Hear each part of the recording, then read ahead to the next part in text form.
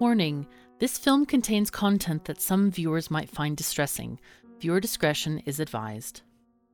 It left an indelible imprint on all of our souls. I know that, Levitt said. It was very tough, and for it not to be a safe rescue. We didn't mind working. We worked and worked and worked. His breathing was labored as his chest tried to expand against the hard rock, his breath coming back up into his face, his nose an inch from the wall. But let's not get too far ahead of ourselves. Greetings and welcome to Frozen Time. I'm Catherine of Skye, and here we relate moments in history that shape the people around them, events which are often dark, disturbing, and tragic. So if that's what you're into, you're in the right place. Please subscribe to our channel and turn on all notifications so you don't miss any of our weekly uploads. All right, it's time to cozy in for a tale that you won't soon forget.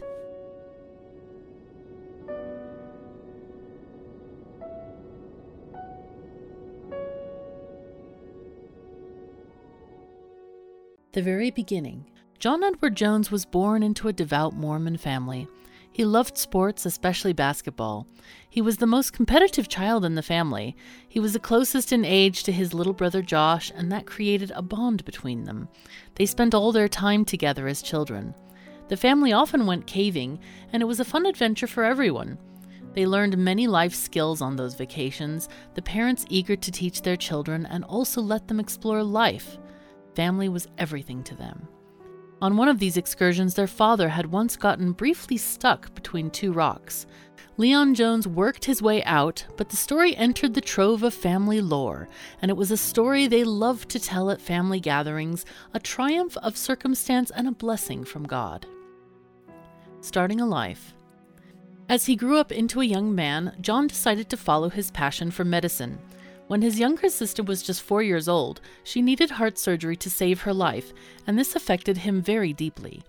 Of course, having so many siblings, he was used to children and was very fond of them.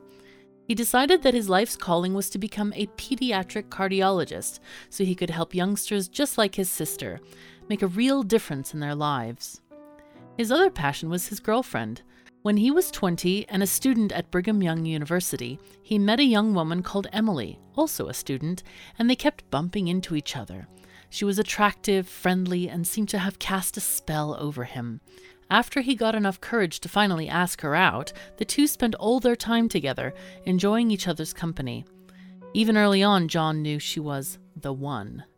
After a time, he decided to propose to her, writing a song just for her and performing it in a rose-petal-paved open-air restaurant perched at the top of a building, under the sparkling stars of night. It was a beautiful moment, right up until she rejected him. Emily wasn't ready for marriage. She thought it would be too much work and no fun.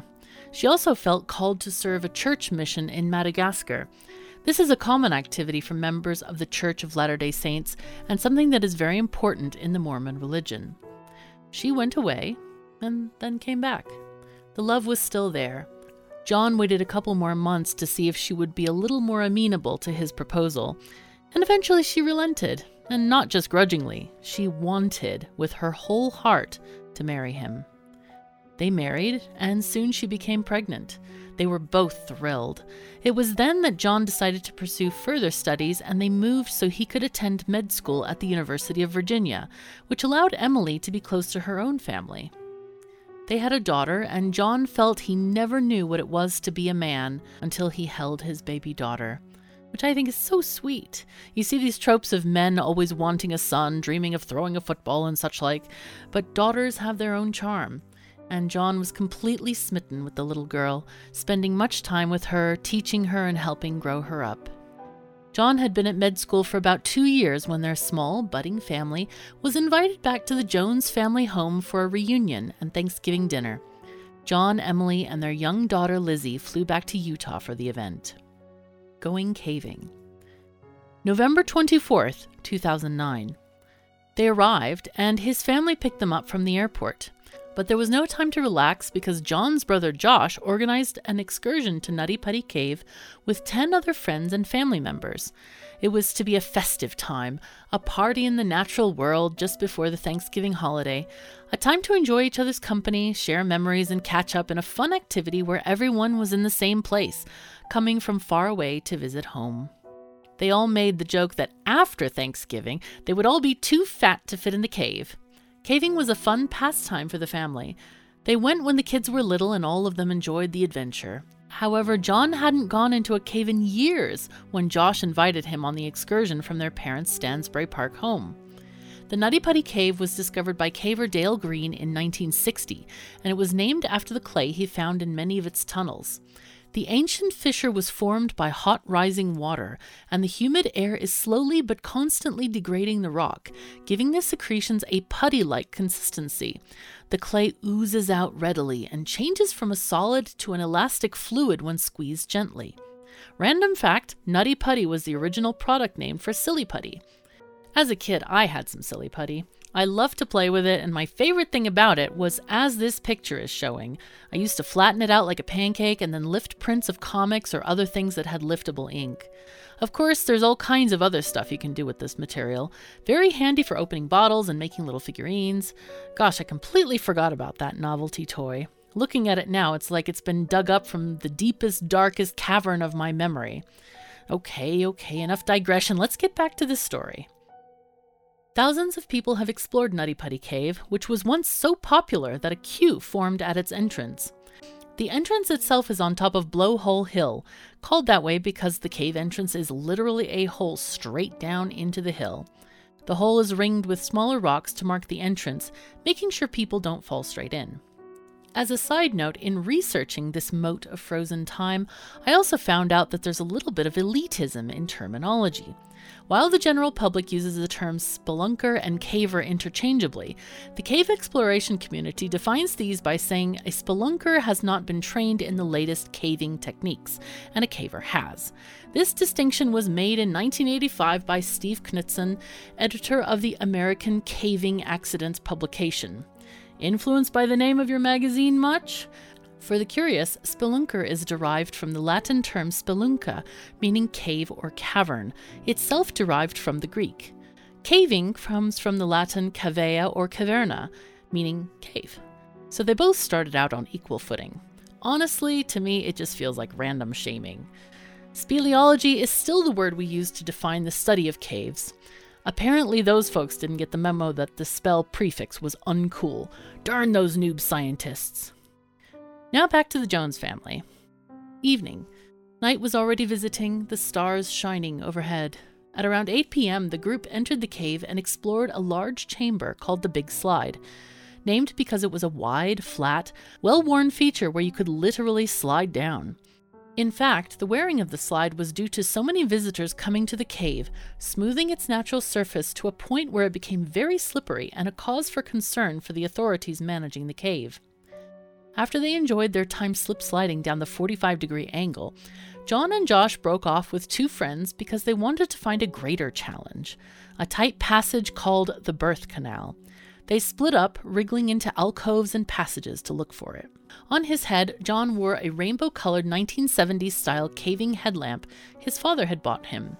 He'd kept it since the family trips of his childhood. Searching for the famed passage, John chose a waist-high hole to explore. John went in head first, pushing himself, wiggling like an earthworm, moving inch by inch with his hips, stomach, and grasping with his fingers. Little did he know, he had found the exact spot he was looking for. As he crawled deeper and deeper, he felt the passage narrowing, and he felt the ping of common sense finally take over. This is too tight, he thought. I need to back up. He tried to crawl backwards, but he wasn't able to make any progress. He felt the passage was too narrow and he couldn't gain purchase with his hands and feet. After all, it's much easier to crawl into trouble than out of it. Now, it's worth noting that they would have had maps of the cave with them that day. There are 2 survey maps, both of which are still available on the languishing Nutty Putty Cave website. Even though the cave is closed, the original recommendation states that cavers should take a copy of both maps with them. One of the maps has a set of rules, the 4th of which says, and I quote, Do not squeeze into anything that you might not be able to squeeze out of. There have been several rescues and call-outs to the cave because of people getting stuck in tight passages. I do wonder if John took the time to read this paragraph or remember his caving training as a child. This seems like a very common sense guideline to follow. However, his greed for adventure seems to have been too great, and he didn't follow this most basic rule. John was now stuck in a flattish passage and could find no place wide enough to turn his body around in order to leave the tunnel. The only option, he thought, was to go forward and try to find a place large enough to turn his body 180 degrees. So he kept going, even though the rock was closing tighter around him with every move. He crawled, he struggled, feeling the damp air and heat of the cave around him, which made it harder to breathe. He finally came to a fissure which dropped nearly straight down in front of him, and he could swear that it widened out at the bottom. He had to go for it. There had to be a bigger chamber in the rock that would give him a chance to turn around. However, the fissure was super tight, and John needed to suck in his chest to wriggle down it. So he took a deep breath, then squeezed all the air out of his lungs, sliding his torso over a lip of rock and down into the 10-inch wide side of the crevice, pushing himself down into a fissure, eager to investigate that area at the bottom.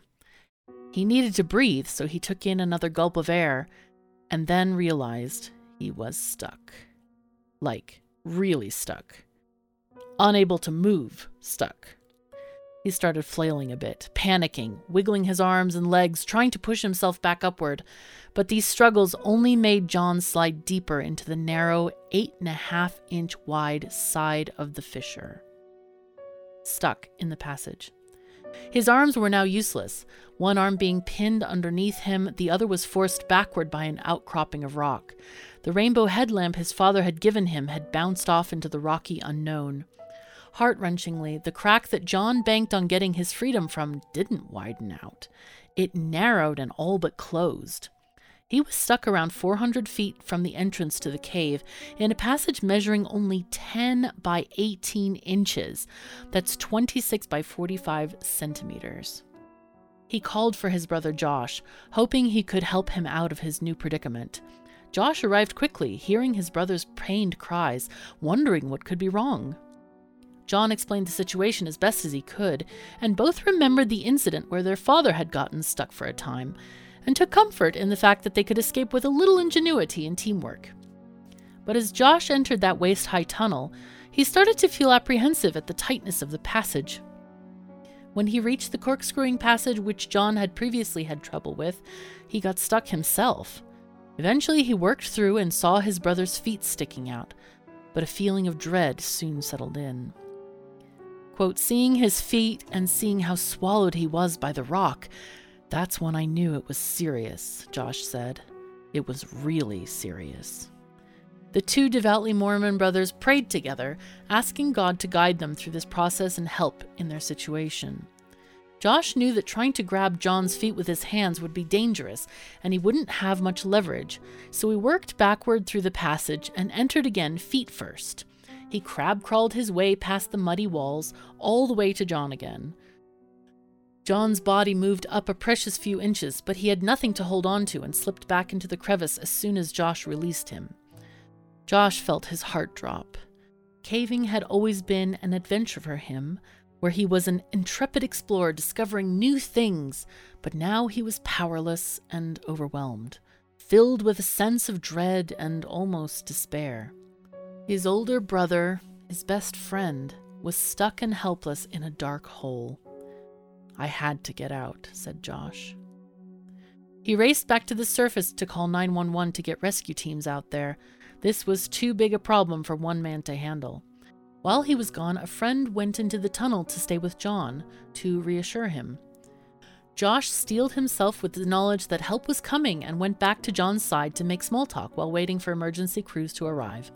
Josh talked about his girlfriend and wondered if he should make his way to medical school. They also sang their favorite hymns and prayed, giving them both comfort. It took an hour for the emergency workers to arrive at the location. Josh heard rescuers at the cave entrance and went to find them. I didn't want to leave him, he said. His life was in that cave, in that little crack. but John reassured him, giving him permission to leave. However, John's mental state would soon be tested when tendrils of claustrophobia started to creep in. I honestly don't know how or why I'm writing this script, other than I find the whole event quite tragic and captivating. I personally have quite severe claustrophobic reactions, even in medium-sized spaces, so I can tell you how it feels. I can't even imagine how brain-breaking it would be to actually be in a situation where you are physically, completely stuck between a rock and a rock place. There is no leeway. The walls cannot and will not move. Claustrophobia is a horrible, horrible feeling. You feel trapped and you must get free, no matter what. Your mind feels like running off into the jungle like a wild tiger, yearning for freedom. But you can't move. It feels like you're buried alive. You can't breathe and often start to hyperventilate. Feeling the warmth of your breath reflected by the wall feels even worse, and you get hotter and hotter. That hotness causes your brain to feel desperate and weird, almost tingly in a very bad way. Things are just too close, and you just have to push away. You literally want to jump out of your skin. Trust me, it is a bad time. Emergency rescue teams arrive. Even though rescue personnel are trained to be calm, Dr. Doug Murdoch was worried to hear that John was stuck upside down. He knew that humans are not designed to function in an inverted position for long, and he worried for John's safety. Human bodies are engineered to walk upright, and the heart works with the force of gravity, not against it. Dr. Murdoch knew that John didn't have much time. Being upside down, your body has to pump the blood out of the brain all the time, he said. Your body isn't set up to do that. The entire system starts to fail. Already, blood and fluids were pooling in John's brain and lungs. His circulation was slowing, capillaries leaking, toxins building up in his blood. If the rescuers were to free John and rush him out in the wrong position, those toxins could hit his heart all at once and kill him. There are very few studies about the long-term effects of being inverted, but Murdoch estimated John might have 8 to 10 hours to live. The body relies on gravity to drain blood from the head, and when having to pump to the legs, that's 4.5 feet upward. Being inverted increases the blood pressure, risking strokes, seizures, and ruptured blood vessels, including bleeding into the retina of the eye. In addition, breathing is more difficult because of fluid pooling in the lungs as well as the intestines pressing on the diaphragm. Susie was the first rescuer to climb down into the tight hole and visit with John. She knew what it was like to be alone in the darkness at Nutty Putty Cave. Once she'd been stuck. She had curled into a ball to turn around and was unable to move her legs. She couldn't hear her group, started to panic, and then calmed herself and focused on her breathing. Millimeter by millimeter, she moved her legs ever so slightly until she freed herself. I used to be so afraid of tight enclosed spaces in the dark, she said. What do? I make it one of my passions and my loves. Inside the tunnel, Susie tried to free John with everything her vast caving experience granted. She tied a rope around John's lower legs, stringing it back to the rest of the team, who were in an open area at the tunnel's entrance. The team pulled but didn't have enough power to move John. The friction of the rope rubbing against the stone was too much. Susie helped him shift positions, but she couldn't lift him. Knowing he had already been down there for hours, Susie offered him some water to keep him from getting dehydrated, letting it flow down one of his arms, hoping it would reach his mouth. She also cut off his jeans by a few inches to reduce the friction and slim his legs down. John, ever of good spirits, joked that his wife would be thrilled. She hated that pair of jeans and would be glad to finally throw them away. They also chatted about everyday life to try to take their minds away from despair. But as John talked, his voice became nasal, his breathing labored. Susie could hear that his lungs were filling with fluid. Susie was completely unaware of how much time had passed. Underground, it is pitch black. They're blanketed in complete darkness except for the headlamp that lighted her progress, or lack thereof. For 2 hours, Susie tried everything she knew. Eventually, she was out of ideas, and disappointed, she left John's side and clambered back to the surface so another rescuer could take her place. While she was working with John, the team was rigging a pulley system anchored to the tunnel's walls with a series of climbing anchors designed to fit quickly and tightly into rock. This, they hoped, would solve the friction problem. The anchors needed to be pushed through a thick layer of powdery calcite that coated the cave walls. The team would then string the rope through the attached pulley.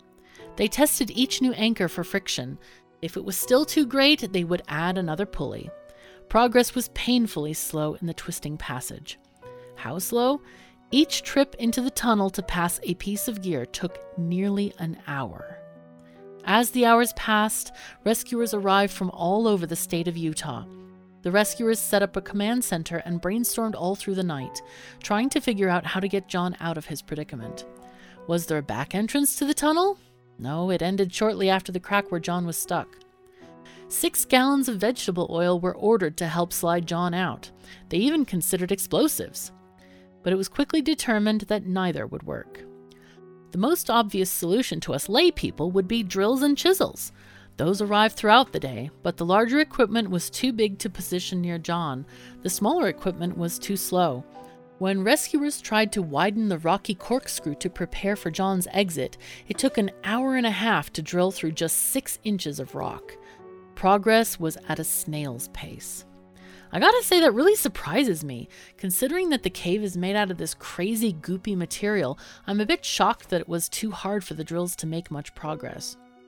Meanwhile, John was salivating like mad, another symptom of being upside down for too long. He was starting to have delusions and hallucinations. Emily, John's wife, spent the 24th waiting by the phone, expecting news that John was free.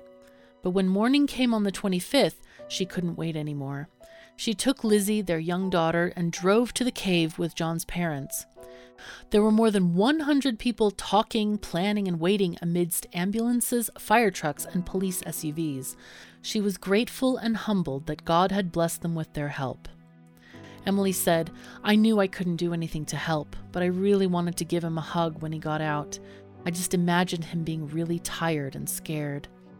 The rescuers had rigged a special police radio system so that Emily could speak to John, and she did. She hadn't said anything before, but now, when things seemed so dire, she knew she had to tell him she was pregnant again, that their baby was due in June. She told him that he'd better come out of that cave so he could be a father again to their new child on the way. At this news, John cried with equal parts joy and frustration. He was so happy that their little family would be welcoming a new member, but he also felt the extreme stress of the situation and was starting to acknowledge, in his mind, that he may not get out of there. Lieutenant Tom Hodgson of the Utah County Sheriff's Office was one of the on-scene commanders. He was tall, broad-shouldered, a man in his 50s with a bristle-brush mustache and buzzed hair.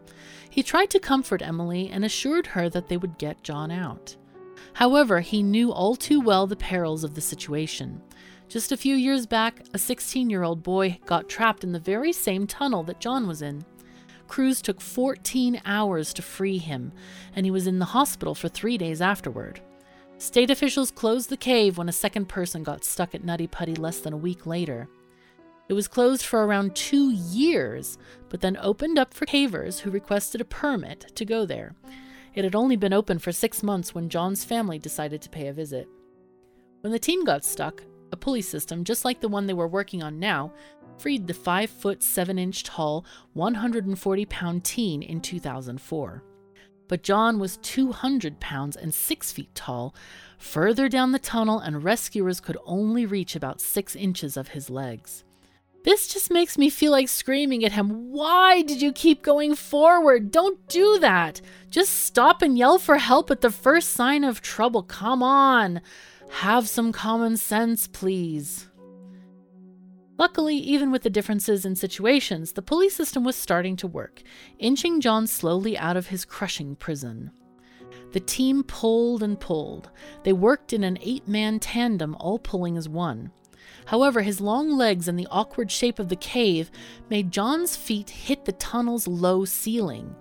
He screamed in pain at the contact, as his legs weren't getting enough blood from his struggling heart and were extremely tender. The rescuers realized they may have a terrible choice to make. Because of the angle of the tunnel, they couldn't bend John's body backward without breaking his legs. And if they did so, the shock could kill him in his weakened state. Fortunately, they managed to drag John close enough to give him an IV, food, and water, helping him replenish his strength. As they pulled, John was frequently in pain, so they paused often. But each time they pulled, they managed to inch him up a bit more.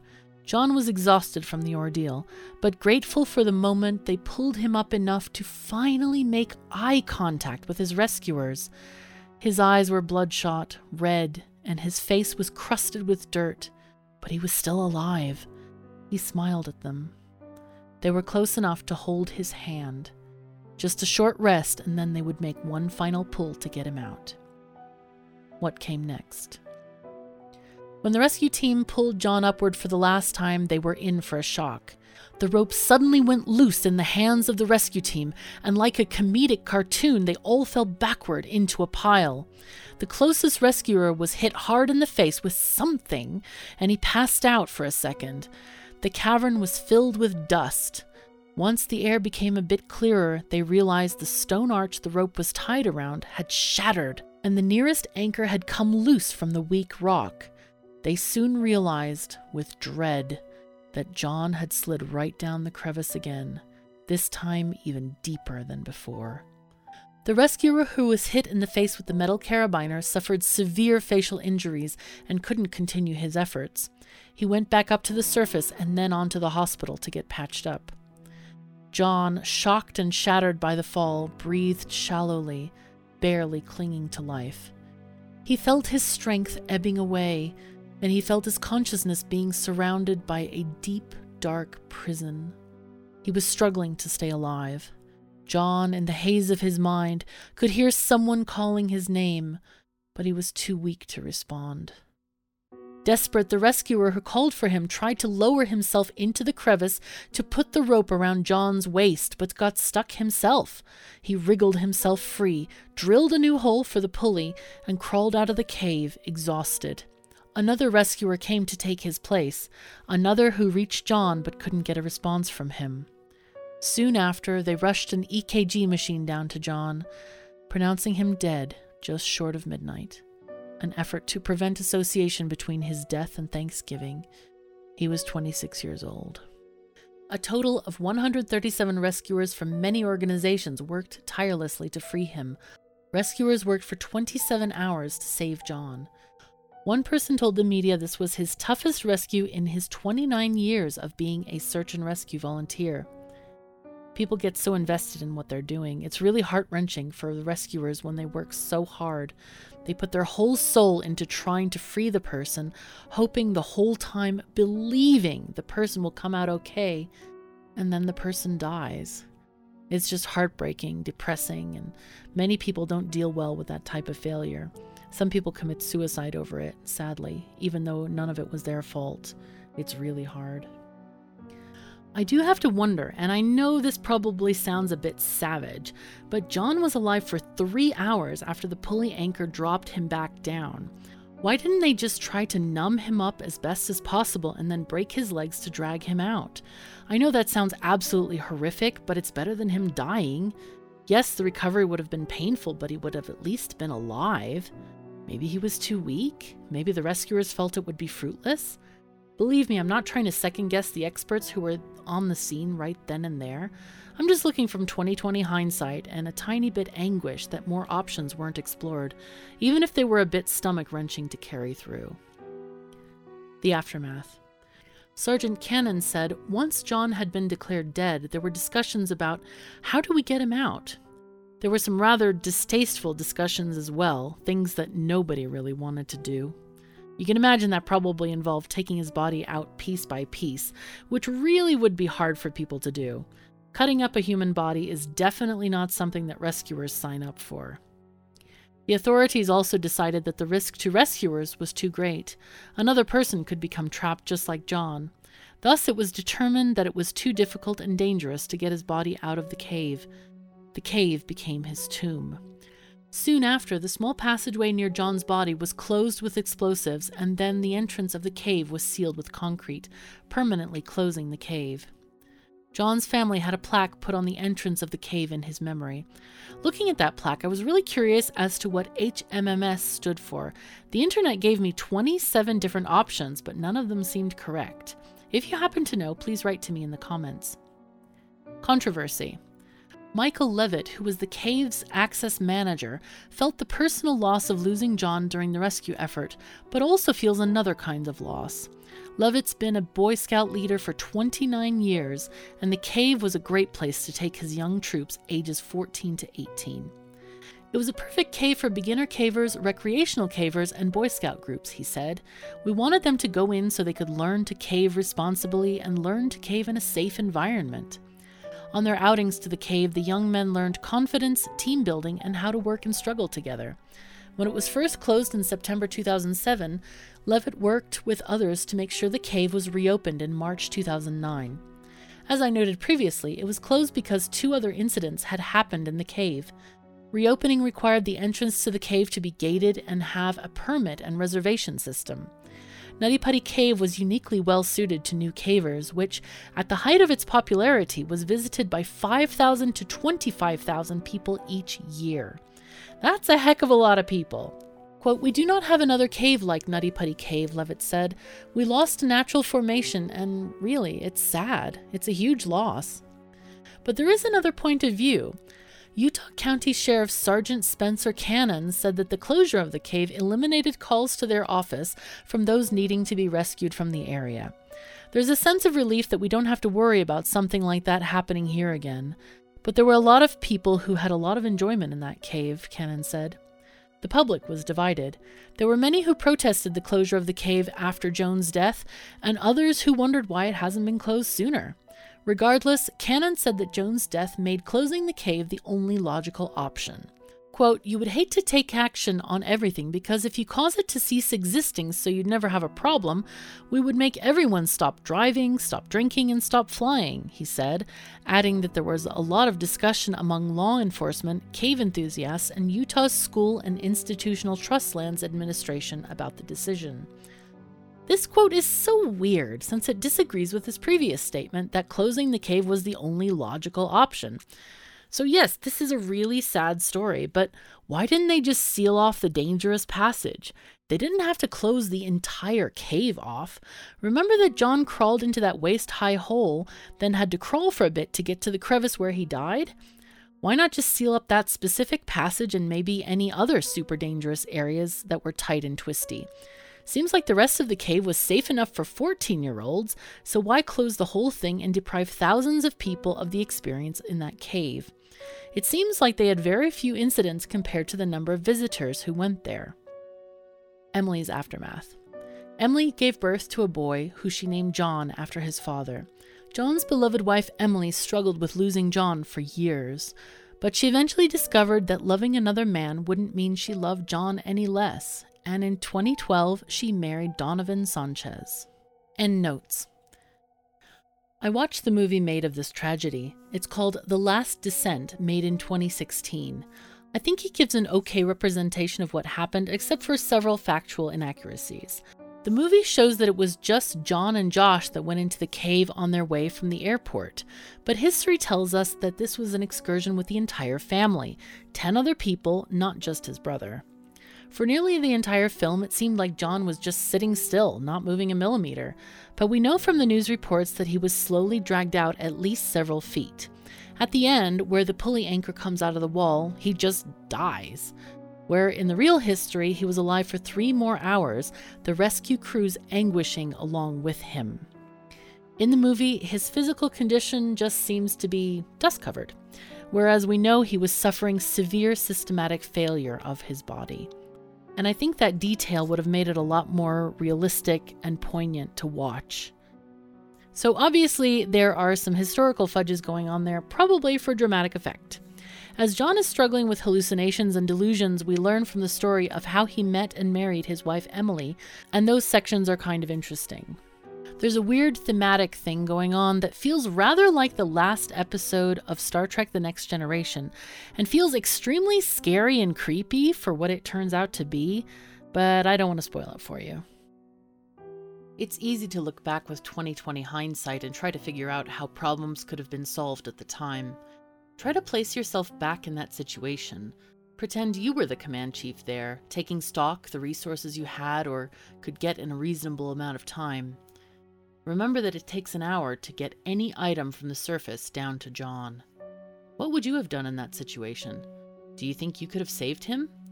Let me know in the comments. I'm eager to hear your solutions. That's the end of our history today. If you got something out of today's episode, please subscribe to the channel, click the bell, and turn on all notifications so you don't miss any of our weekly uploads. If you enjoyed this video, please activate the like button and consider leaving a comment. Both help us grow the channel so we can offer you more histories in this format.